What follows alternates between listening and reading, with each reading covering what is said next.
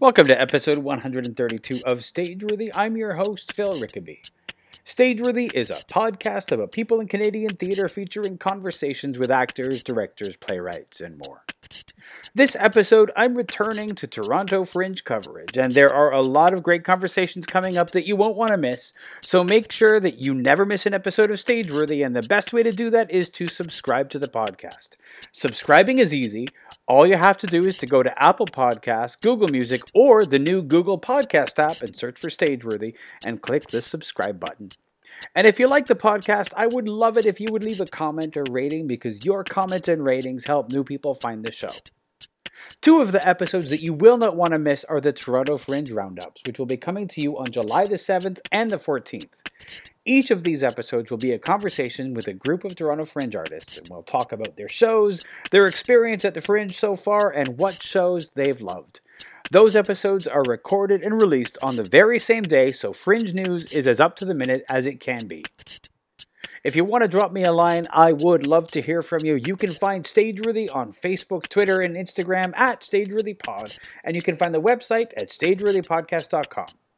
If you want to drop me a line, you can find me on Instagram and Twitter at Phil Rickaby, and my website is philrickaby.com.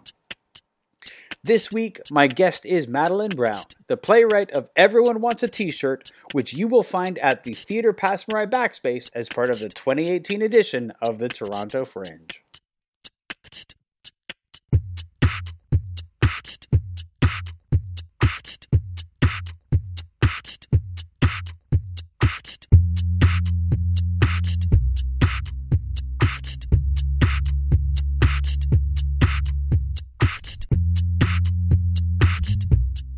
Well, even for us, we're at Theatre Backspace, and we're like, oh, it's good that we're close to the tent. And that's like, we're in the neighborhood, but even being within the neighborhood, we're still cognizant of being extra in the neighborhood. Yes. You know? Well, I mean, I always felt like when they were at at Honest Ed's, yeah, that having the proximity to the club, if you were in the annex or the Bathurst Street, whatever they call it, the Randolph Theatre. Randolph, yeah. That was like a huge, yeah. You were in like a prime location to be able to just go over and go, we got a show coming up in 20 minutes. Yeah. Who wants to come and see it, you know? Unless your show was sold out. In which yeah. case, you were lucky, but, yeah. That worked out, well, who knows what it's going to be like now. Yeah. Did you get out? I didn't get out to the Fringe Club last year. I did. I slightly less. That was my third Fringe, and that slightly less than previous years, but I quite liked it. I mean, I liked the openness and the exposure you had in terms of you walked in and you could see everyone and everything. Sure. But there was also a beauty to the alleyway in terms of having little crevices like that. Yeah. But no, I quite liked it, and there's something quite bright and really in it that I felt compared to previous years. Yeah. I mean, I always have. For me, I've always felt that the Fringe Club is a little bit inside baseball. Oh, for sure. Well, half the time I don't like going because I know that I'll be like, oh, I should probably talk to someone. Well, that's my thing. Or right? I'm going to I'm see an someone. Introvert, so I don't really want to go. Yeah. And if I'm going to go, I really feel like I have to have a show to talk about. And I think what's interesting is there are other fringes where the Fringe tent is for patrons. And oh, really? Yeah. Like Winnipeg and Edmonton. Yeah. The only time you go to the Fringe tent or to the beer tents are to flyer for your show. Really? Yeah. Okay. The artists have other places they go. Right. In Winnipeg, there's this pub called the King's Head. Okay. And in Edmonton, there's the diviest of dive bars called Steel Reels. Everybody loves it. It's disgusting. Yeah. But everybody loves it. Right. And it's sort of like, I think they love it because it's like, nobody goes here. This is our place right now. So it's like completely off the beaten path. Yeah. And people look forward to it. And some people even eat there, though they're braver than I. Yeah, because it's so divey. It's a super divey place. Yeah. But it has so much, everybody loves it so much. Yeah. What are the, because when you contacted me, you were like, I'm doing a couple of shows. So what are you working on? What am I working on? So I have two that I actually did kind of with the same groups of people last year. Okay. So the first one is one that I'm writing and I'll be acting in, and that's kind of with my own, I say company very loosely. We just have to... As we often do when it's free. Yeah. You make up a name and you're like, I guess this is their name now. Exactly, yeah. So that's one that I work on with my friend Erin Jan, who's done Fringe previously, and we've worked together before. Yeah, Aaron's been on the podcast before. So. Yeah, so he dramaturges the work, and then he'll direct it. Mm-hmm. So that one is called Everyone Wants a T-Shirt, and that's about a 4-person comedy. Mm-hmm. And then the other show I'm working on is with a group. There's an organization called L'Arche, and they have locations, worldwide. Okay. And it's a whole philosophy of housing and programming for adults with disabilities, kind of under the sort of field of living in community and how, we can kind of live together. Mm-hmm. So they have a performance troupe called Soul Express that I've been volunteering with for 2 years now. And last year they participated in the Fringe, usually they perform, we always devise shows every year, but normally it's just within the large community. It's quite small, just a couple of nights.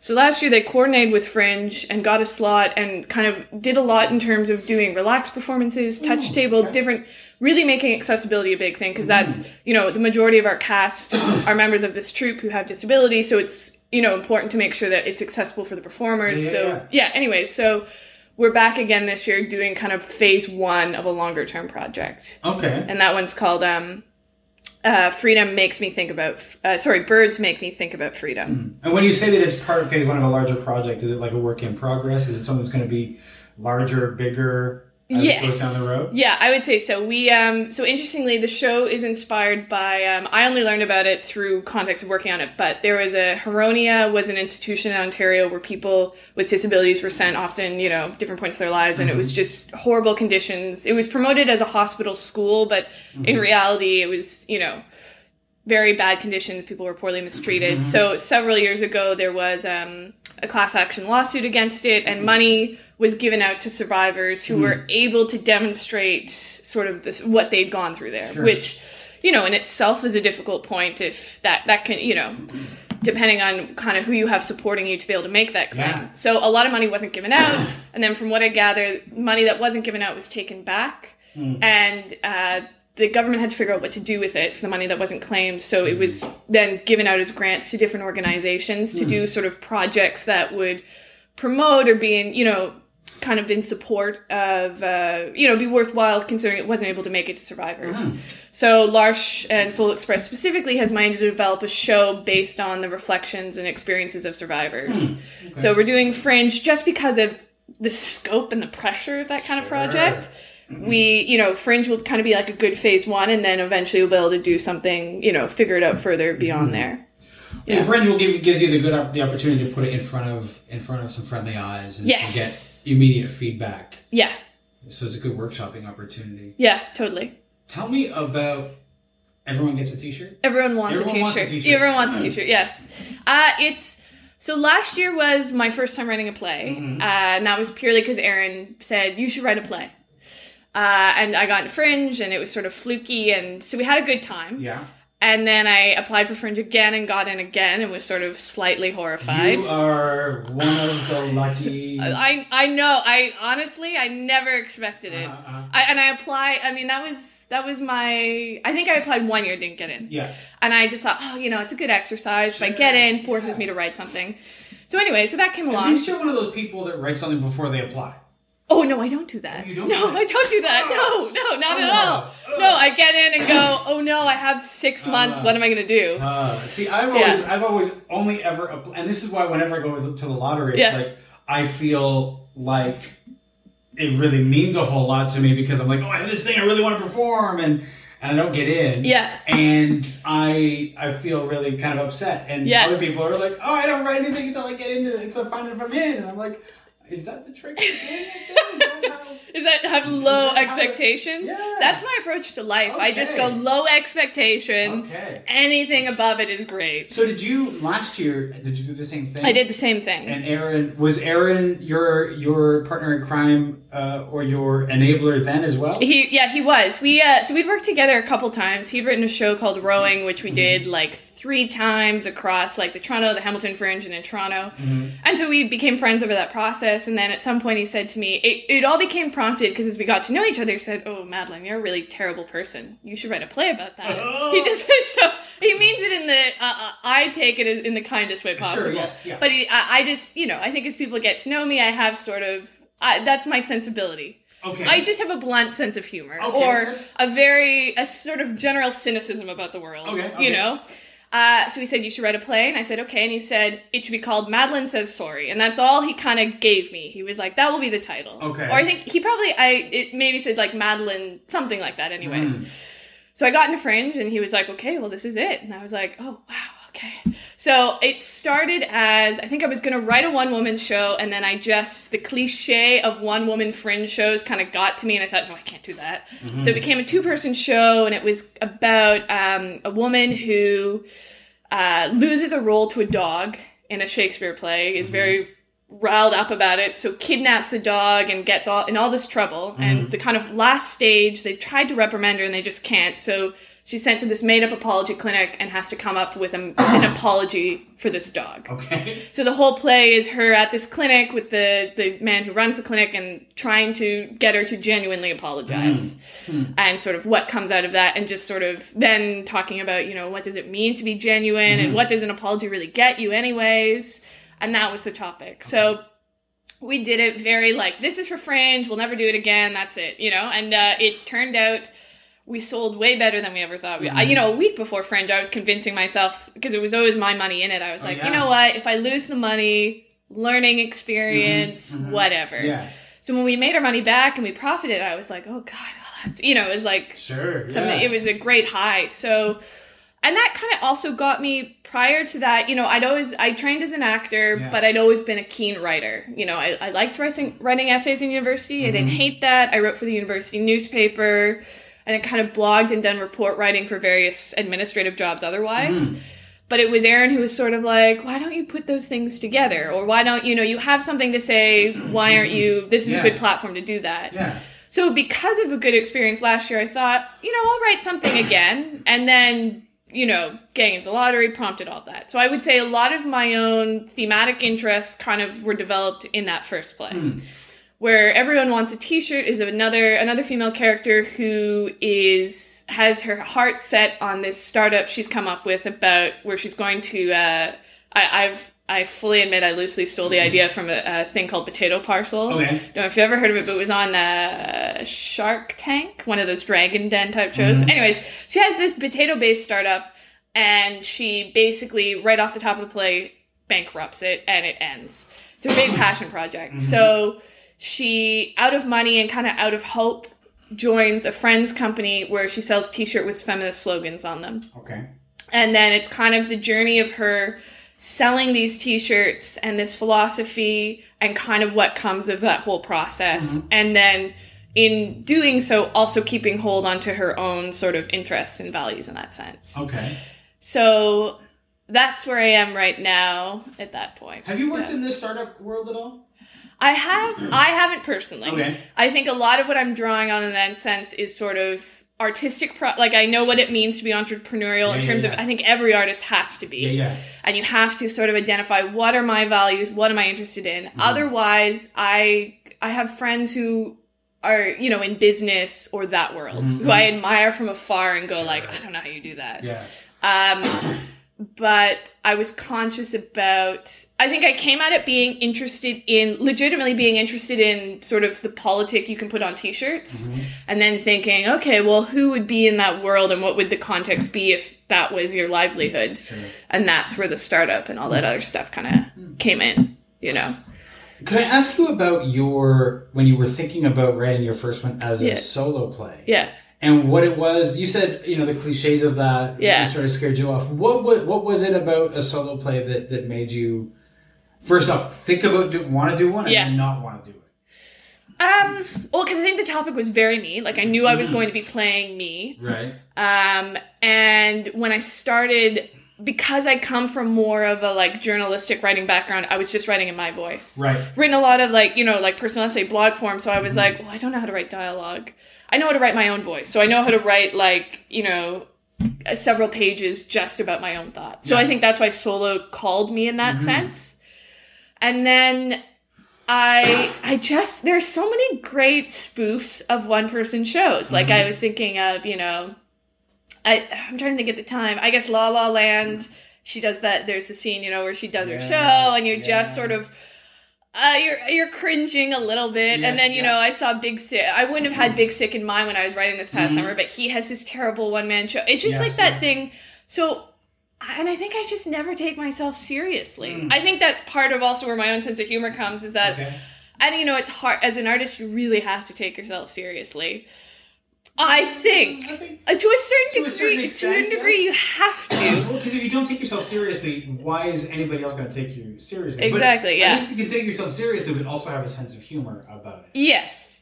And I think I was just writing a solo show, and I was and the show ultimately became very self-deprecating, and I think it was at that point, but I just thought, I just can't. And I think also being an actor too, I know what it's like to have somebody else on stage supporting you, someone driving you further, and I couldn't figure out, I think it's supposed to be the audience in the case of a solo show, but I just couldn't figure out. I thought, no, I can't do it alone. It's so rare I've seen a lot of solo shows. Yeah. In Fringe, if I'm in a lineup and somebody comes up and the first thing they say to me is, let me tell you about my show, it's the story of my struggle with... Yes. I'm not going to see the show. Exactly. I'm not going to see the show. Yeah. And I've seen shows where they talk at the audience. Yeah. But you need to talk to the audience. Yeah. Because, like, they're your scene partner. Yeah. And I've seen so few shows where that happens. Yeah. When I did my solo show, that was like the thing that my director was like, your audience is your scene partner. Like, no. That means I have to make eye contact with you. It was like, yeah. And I was fucking terrified, but it was like super rewarding. But again, like, I wasn't writing about me. I was writing fiction. Okay. Which is because I didn't want to be going up to people saying it's the story. This of is my me. Story, whatever, which is a tough one. It's a terrible. I saw some great. I'm thinking too. What might have also started me on this. I saw some really great. 2016 was a year that I saw like 3 solo shows that I was like. I saw one at Progress. I don't remember the name of it, but it was a Canadian guy based in the UK now who told this long story, seated at a desk, spoke in a very like shrill pace, and then he ended the whole thing with this amazing, I think it was punk rock set where it just got progressively louder and the lights and it was just amazing. Okay. Don't know what the name, but it really, and then I saw Daughter and I saw Lessons in Temperament in the summer. And they just both also caught me in terms of like, wow. And ultimately what might have inspired me to then write in that form probably also deterred me. And I was like, I don't know how to write Lessons in Temperament. How does a guy do that, it took me 8 years to write mine. Oh, I can imagine. It's not, for me, it's not something that I can just churn out. Yes. This shit takes time. Yeah.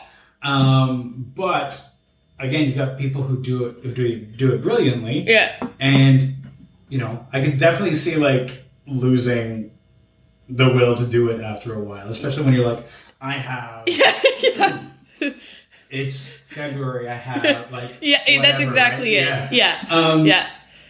So when you started writing it, was it difficult? Like, was it difficult for you to give up on the idea of the solo player? Or was it really easy? Oh, it was a relief. I think once I was writing one scene because it was all about me, and there was one scene because Aaron and I basically we've done the same thing this year. Maybe it's been more so 2-week deadlines, but we meet once a week. So I'll write something, and then he'll come back and we'll talk about it, and I'll be like, why this, why that, blah blah blah. So there's one scene that I was writing, and he was like, try writing it as a dialogue. And I kind of always had in mind a friend of mine, Tony Perpus, who ended up being in the show with me, and he was with me actually when I found out that I won the lottery.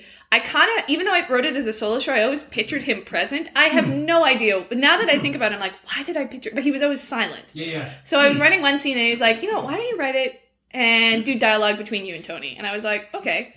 And I did that, and I went, oh, this isn't awful. I thought this was going to be awful. And then I immediately was like, all right, the solo show is out. I'm just going to do this, And then I think I wondered, too, like, what was the point of the silent character anyways? I think that was just a little bit of me being subconscious and being like, it's not totally a solo show. Look, there's somebody else here, It sounds like it was like, I need a scene partner. Yes, yeah. And I don't think I can make the audience that. Yeah.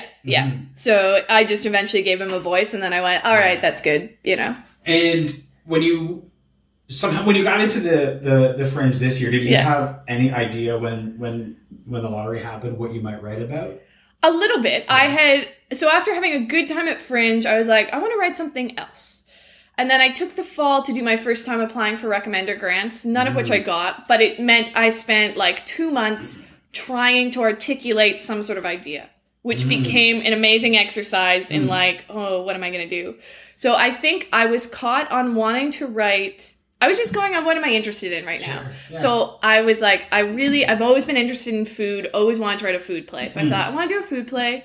And you know what? For being the cynical person I am, I love romantic comedy, and I want to subvert that genre somehow. So I was thinking about writing a play about a girlfriend who essentially makes a soup out of her ex-boyfriend in some way over the course of a play. Okay. I can't so I wrote about it endlessly in all these grant applications, and I was kind of half there. And that's the play I started writing when I got into the lottery, because I thought, oh, this is what I'm thinking. And I probably had written maybe a quarter of it at that point. So I wrote about 2 drafts of it and then went, ugh, I don't know how this is going to end. And I also was writing it and thought, I think this might be a 2-act. I don't think this is going to be under an hour anyways. So I just threw it aside. And then I started writing a play about 2 people interviewing for a graduate scholarship, like a kind of Rhodes-esque scholarship. And I wrote that, and then I went, oh, this is very similar to the play I wrote last year, in the sense that it was 2 people in one room in real time kind of debating. And then I went, ugh, that's out the window. And then the t-shirt idea came to me. Okay. Yeah, so I'm on my 8th draft right now of this play, and I wrote like 2 other plays before that. So it's just like constant. Good. You know, yeah. What is your theater origin story? Like, what is it? Where did you grow up, and what is it that made you want to do theater? I grew up between Peterborough in Ontario, and I actually spent my summers and did a couple years of school in Scotland. Okay. Just because my parents, they're both profs, and my dad is from there, my mom studied there, so they always split their time. Partly also because of their own research. And both of them are sort of... My dad is like 100% personality. He's that professor who is terrible at marking, completely disorganized, but wins his students over in the room. And so he was always performing.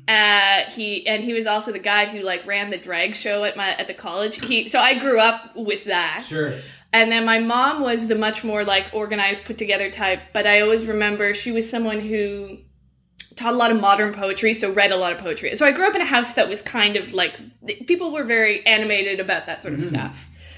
And it wasn't until, I guess once in elementary school for the talent show, my parents helped me work on a performance of a Shel Silverstein poem. It's about some person talking about how sick they are, and they need to stay home from school because they really don't feel well. And then at the end, it becomes very clear that they're faking it all just to get out of school. And I just loved it. That was sort of my first time doing like a performance where I, really, because, I didn't have school plays really up until that point. And then it was only because when I went to middle school that my sister had done the musical theater shows at that middle school when she was there. And I thought, oh, okay, I guess I'll do that. And then I auditioned and I got in and had great teachers who were there I stayed at that same school for high school purely because of them and because of that program. And I did musicals every other year, and I did the Sears drama. I like classic, and then it wasn't until later in high school, one of the summers we were in Edinburgh, we went to see, or maybe it wasn't, no, it must have been that, yeah. I was going to Edinburgh around the time that the National Theatre of Scotland started, which was a really exciting organization. Everything they were doing, because I didn't see much theatre in Peterborough, not a lot came there. Sure, yeah. It was mostly community theatre stuff, so when I went to Edinburgh, that was me seeing like real professional shows, and there was some just exciting stuff entirely different, and that's what got me being like, oh, I quite like this. But I was very self-conscious about it, and in grade 12, I was applying for culinary school and food science and theater programs. Like, I was that's where my self-consciousness about being an artist was a little bit like, I didn't want anyone to think that I was, prepping my Oscars speech, or I was that kind of person. So it wasn't until that I got into a couple theater programs, and I literally applied for everyone. I applied any conservatory program across the country. I applied for it because I was so like, I won't get in anywhere, so I'm just going to apply everywhere. And I'll also apply for food science because that will be my sensible backup. Like, my parents didn't put any of that on me. That was me just being like, it's funny because I can remember when it was when I was in high school, and we'd be having those conversations in classroom, and people were like, so, in front of the class, what do you want to do when you get out of high school? What are you going to study? And I knew what I wanted to study. Yeah. But I couldn't bring myself to say it. Yeah. I couldn't bring myself that to was say theater? it. Yeah. Yeah. I couldn't say, I want to be an actor. Yeah. For some reason. But I always knew that's what I wanted to do. And I was super self-conscious. Like, yeah. They're always, and you know, I went to a school where I said that to the guidance counselor, and there was a good 2 minutes of silence as they sort of shifted in their seat because they didn't know what to say to that because people didn't do that. Yeah. People go into, like, they go for their Bachelor of Arts in English or something. Yeah. Like, why are you going? I don't even know what to tell you. Yeah. So I totally get, like, sort of almost not wanting to say it. Yeah. Oh, I couldn't. And then it wasn't when I got into a program and I realized what it meant to study food science. Like, I wanted to recipe develop or write about food if I was going to do that route. And I realized I'd be doing, like, science a lot, which I was good at science in high school, but I just thought, no, I don't think I'm passionate about science. Is that what you want to do every day, all day? Yes, exactly. What school did you ultimately go to? So I went to a joint program at U of T Mississauga and Sheridan College. Okay. Yeah. Cool. And that was purely, it was funny. I auditioned for Windsor the day before, and that was like at the point, it's kind of funny now that I think about why, but I wanted to go to Windsor. My dad had gone to Windsor and grown up in Windsor, and I think that's probably where it mostly came from. So I went to that audition, and it was awful. I just knew it wasn't, like, I don't think I did anything terrible, but the whole day I was very aware. I went, I don't think these people... I don't think they didn't like me, but I thought we are not clicking. Like, I could just feel it. Yeah. And I was kind of devastated because I was like, I want to go to Windsor. Like, of all, why I wanted, Windsor. Like, it's a great program and a great school, but I mean, the city of Windsor, like, it was kind of funny. But and then, so you had, like, built up Windsor. That's the one. That's the one. Yeah. Even more than, like, National Theatre School or something. Oh, yeah. okay. Even more than that. So, and then the next day, so I was devastated. And then I had my UTM audition the next day. I was like 100% the different. I went, I get these people. These people get me. It was completely like a vibe. And then thankfully I got in. But it was just, I almost feel like a lot of the time and I feel that when I go to auditions now, it is definitely a bit of a vibe as much as, well, I mean, obviously talent is important to a degree, of course. But there's also this thing that you just kind of feel in the air of like, this person gets me and this, There have been times I've gone to an audition and in the middle I'm like, right? I don't think I want to do this. Yeah. Yeah. Well, and you're worried. You're like, oh, should I not have that feeling? And you're like, no, I think that's important. I think it's important to have an opinion. Yeah. And, it's probably telling me that for a reason. Yeah. Like, is this going to... And, anytime that I've not listened to that gut, I've had a miserable experience. Yes. So, it means something. Yeah. Oh, I totally agree. Did you, after the experience at the Windsor audition, were you reluctant to go to the next audition? No. No? Okay. No, I was like, oh, man, I really have to now. Okay. I was early enough in the process that I still had options coming. But no, I was like, I think I was even hungrier after that. I thought, I really need to, and UTM Sheridan hadn't really been, like, it was there because I was like, okay, it's a conservatory program. I don't want to do a degree. Yeah. Well, I want to do a degree, but I don't want to, I want to be acting for sure. Yeah. So it hadn't really been on my radar. So it was such a surprise then when I felt walking on campus like, oh yeah, this feels right. So had you felt that it wasn't right from the moment you set foot at Windsor? Or somewhat. Was it when you were in the rehearsal room? In the audition room? No, probably the whole time. And that one was in Toronto. Yeah, they came to Toronto and they did that. Yeah, it was just a gut thing. And again, nobody did anything specific. It's just like, you just kind of felt it. You were like, we're not connecting in the same way, What is it that you liked about the Sheridan UTM program?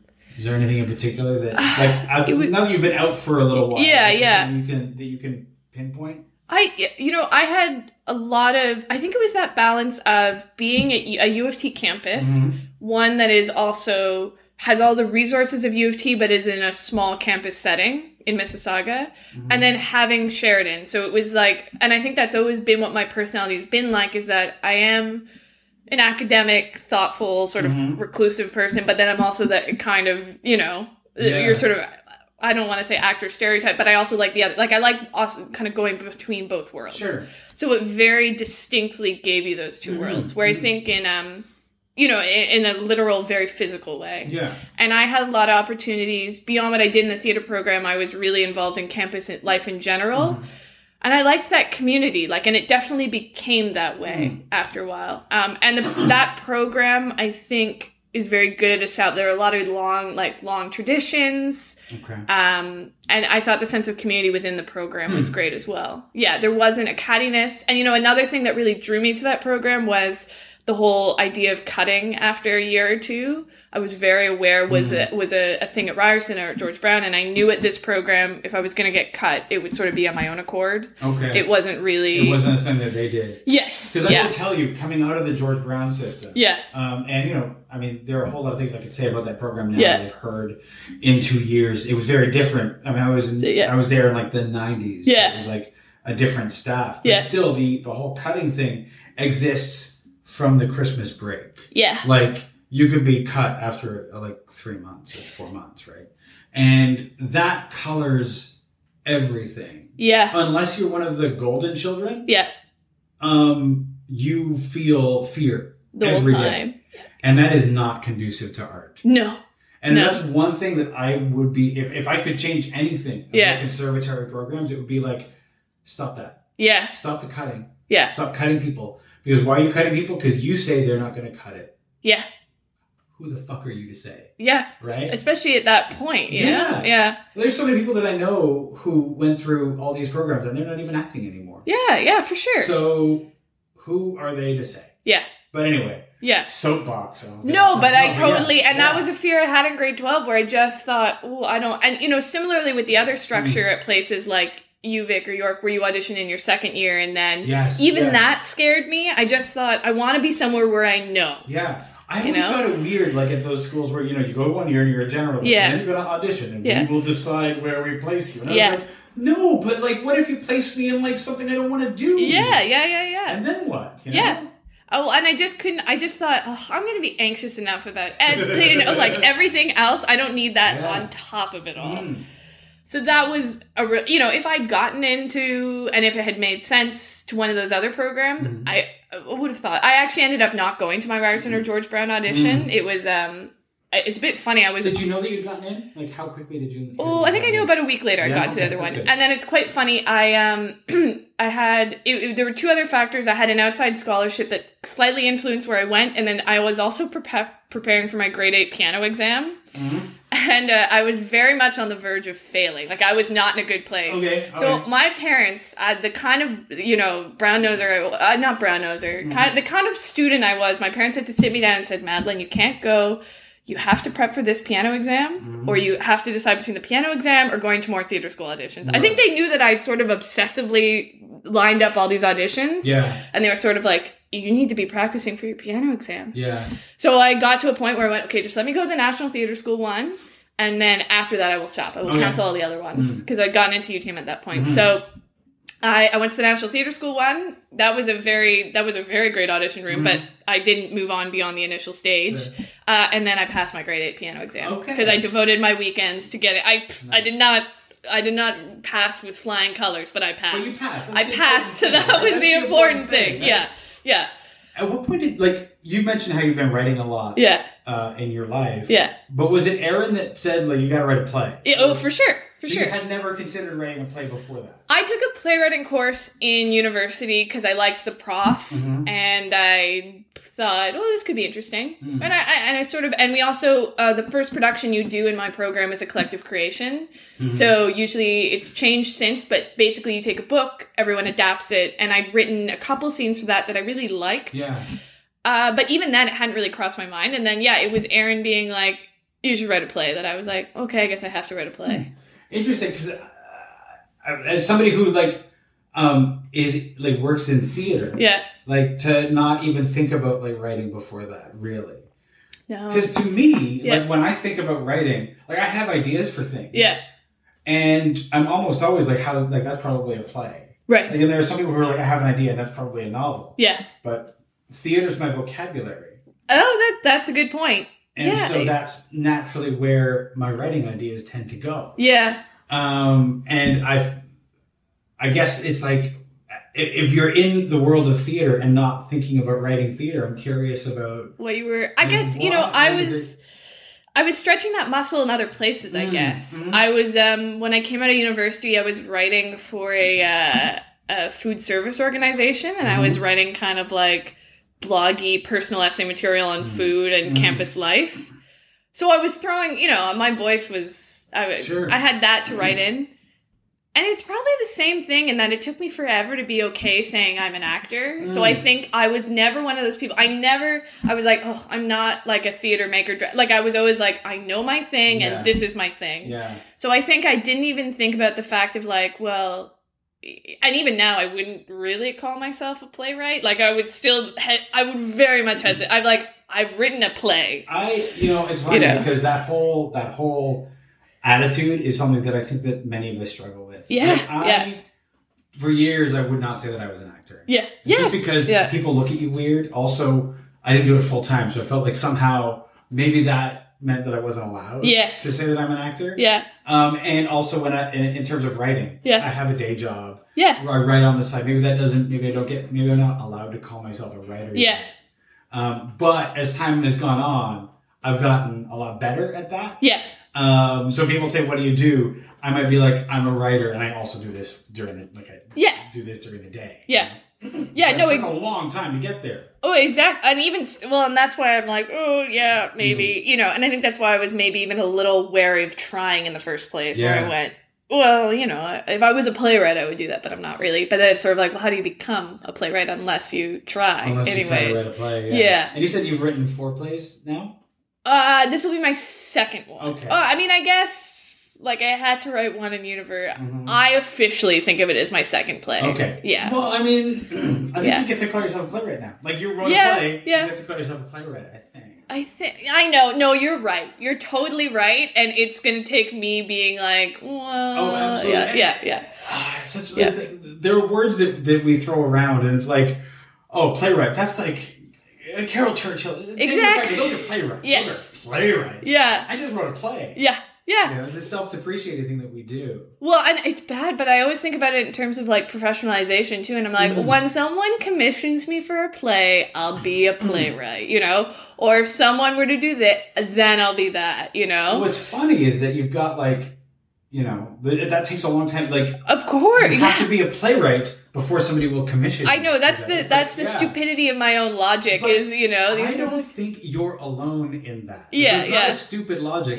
It's a common thing. Yeah, because we depreciate our own talent. Yes, yeah. Well, and you forget that it's not a skill. When you're immersed in the community in the world, you're like, everyone has a skill set. And then you get out in sort of a wider context, and you go, well, I guess not. Everyone can. No, but it's interesting when you're talking to people, as a friend of mine would refer to them as muggles, people who don't make theater. Yeah. And, when you're in a play, when their first question is, how do you remember all those lines? You're like, that's a dumb question. I just do. Yeah. It's like, where do your ideas come from? I don't. They come out of my brain. Yes. Yeah. But there are things that people who don't do that don't consider. Yeah. They don't even know how that works. Yeah. No, and I was also just thinking too, I think writing plays, I think it also reached a point where I sort of found myself getting to know the community, and I thought, how do I speak to the community? Because you only do it to a certain degree as an actor, and if you're not acting in something, so what I like about playwriting, and I was writing, when I wrote for the university newspaper, I was communicating to my community all the time. So I went, if I write a play, people will get to know, that's my platform to communicate to the world I live in, I think if I really felt, because that is really the world I live in. I live in Toronto, but my community doesn't stretch really beyond the parameters of the theater community in a way. So I think what's nice about playwriting is I go, this is a way for people to get to know who I am and what my interests and sort of views are and questions and insecurities. Yeah. And, just like they did at the paper, where I was writing for features so I could more regularly kind of share those opinions. I wasn't doing straight news reporting. Yeah. So that's what I kind of liked about it as well. So this is something that lets you sort of reveal yourself in a way that actors often don't get. Yeah, I think so. I think acting and the roles I've done have revealed certain parts of my personality, but I think there's another side that's more apt to come out in writing that I don't necessarily do in the other thing. Sure. Also, the words are given to you by somebody else. Yes. So you're twisting yourself into somebody else's words, and this is this can be all you. Yeah. Yeah. Yeah, and you're kind of... The questioning is different. You're kind of like when you walk in as an actor, you go, even on new works, I find to a certain degree, you walk in and you go, okay, this is the truth. Like, this is the gospel truth, you know? Yeah. And that's all you do. Where at least when you're writing, you're like, oh, I can question myself a bit more. And I can, you know? It's a fascinating position to be in when you are both the writer and the actor. Yeah. And the different conversations that you're having. Yeah. Yeah. And when you suddenly realize that something doesn't work and you're like, I could try to make it work. Or I could just rewrite it. Yes, yeah. Which is something you would never do if it was a play written by somebody else. So it's an amazing freedom. Oh, absolutely. Well, and that's the nice thing, too. And that's why, I wrote myself in my first play the first time because, of course, I was going to. And, of course, I was going to do... I mean, who wouldn't? Who, as an actor foremost, you're like, well, I'm going to be in my... And last year I had to because it was me. It was very explicably. But I also... What's nice about... And now as a writer, I think I have this kind of mindset where I'm like, I need to hear other people read it, but I also, when I read it, I also get a known understanding. Like, I remember, I felt last year with the play we did an early reading at one point, I went, I don't feel that sense of reward that you get as an overall character arc that I know when I've read previous roles. I can feel it when I'm able to read it internally and explore it internally. That's different than if I wasn't at all, which is kind of a nice place to be in, where as an actor I go, okay, in the roles I've done previously, I know what that reward is like at the end. And right now, reading my own play, I don't have that, you know? So it's nice. There's that kind of intuition you don't get otherwise. Sure. I don't know that other playwrights would feel it in another way. Probably. I always like to hear read by other people. Yes. Yes. I'm lying. That's not entirely true. Because my solo play, the first time, I could only read it. Like, I had to be the one who was reading it. Yeah. But usually when I write for a cast of people, I need to hear other people read it. Otherwise, I'm acting it, I'm not writing it. Totally. And I think that's the same as, when I think about it in my own... In writing that's not dramatic writing, I always have to read that aloud. In a similar kind of you can only read in your head so often before you have to hear it out loud. And I think in plays, it's that's the equivalent separation is having somebody else read it. Yes. You know? Yeah. You can only read it out loud to yourself so many times before you go, okay, how does this sound in somebody else's? Well, that's the other thing. Yeah. Is you have to hear that. Yeah. And you were saying that Everybody Wants a T-shirt is at the Theatre Pass Mariah Backspace? Yeah. Okay. Yeah. And the other play, where is that? That's at the El Green. The El Green. Yeah. Have you worked in that space before? We actually, with both companies, were in the same spaces we were in last year. Oh, nice. And that was by that's where we wanted to be in both cases. Yeah. Nice. The Al Green I had never been there before. I'd never seen a show before. I thought it was massive. And I thought, thank God I am not here with my 2-person play. I would be disturbed. I don't think anybody ever put a 2-person show on that stage. It's just... it's massive. It's too big and the house is way too big. Even when you're doing a show with a lot of people, you feel like, how the fuck do we put all the people? How are we going to fill this theater? Yeah. It's so big. Yeah, it was perfect though for the Soul Express shows though, because we have quite large casts. So we needed the space. It's also very accessible in terms of public transit. It's right at Spadina.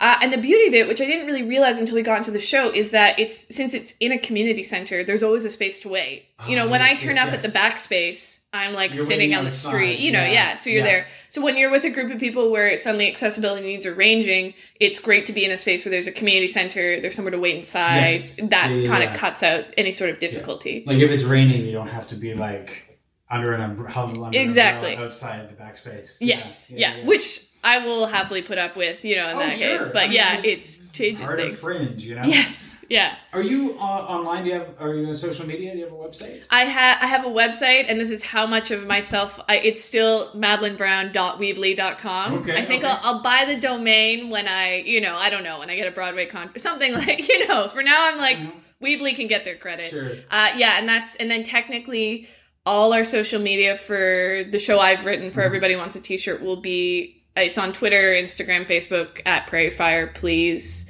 spell PLZ. That's the company name that we produce under. Yeah. And are you on the Twitters yourself? I'm not. No? I'm not. I did all the tweets for our account last year, and I had a lot of fun. I really liked doing that, and I thought about it for a second, and I just went, nah. I have enough time to waste on my own Facebook account. Well, this has been a lot of fun. Thank you so much. Yeah, absolutely. Thank you.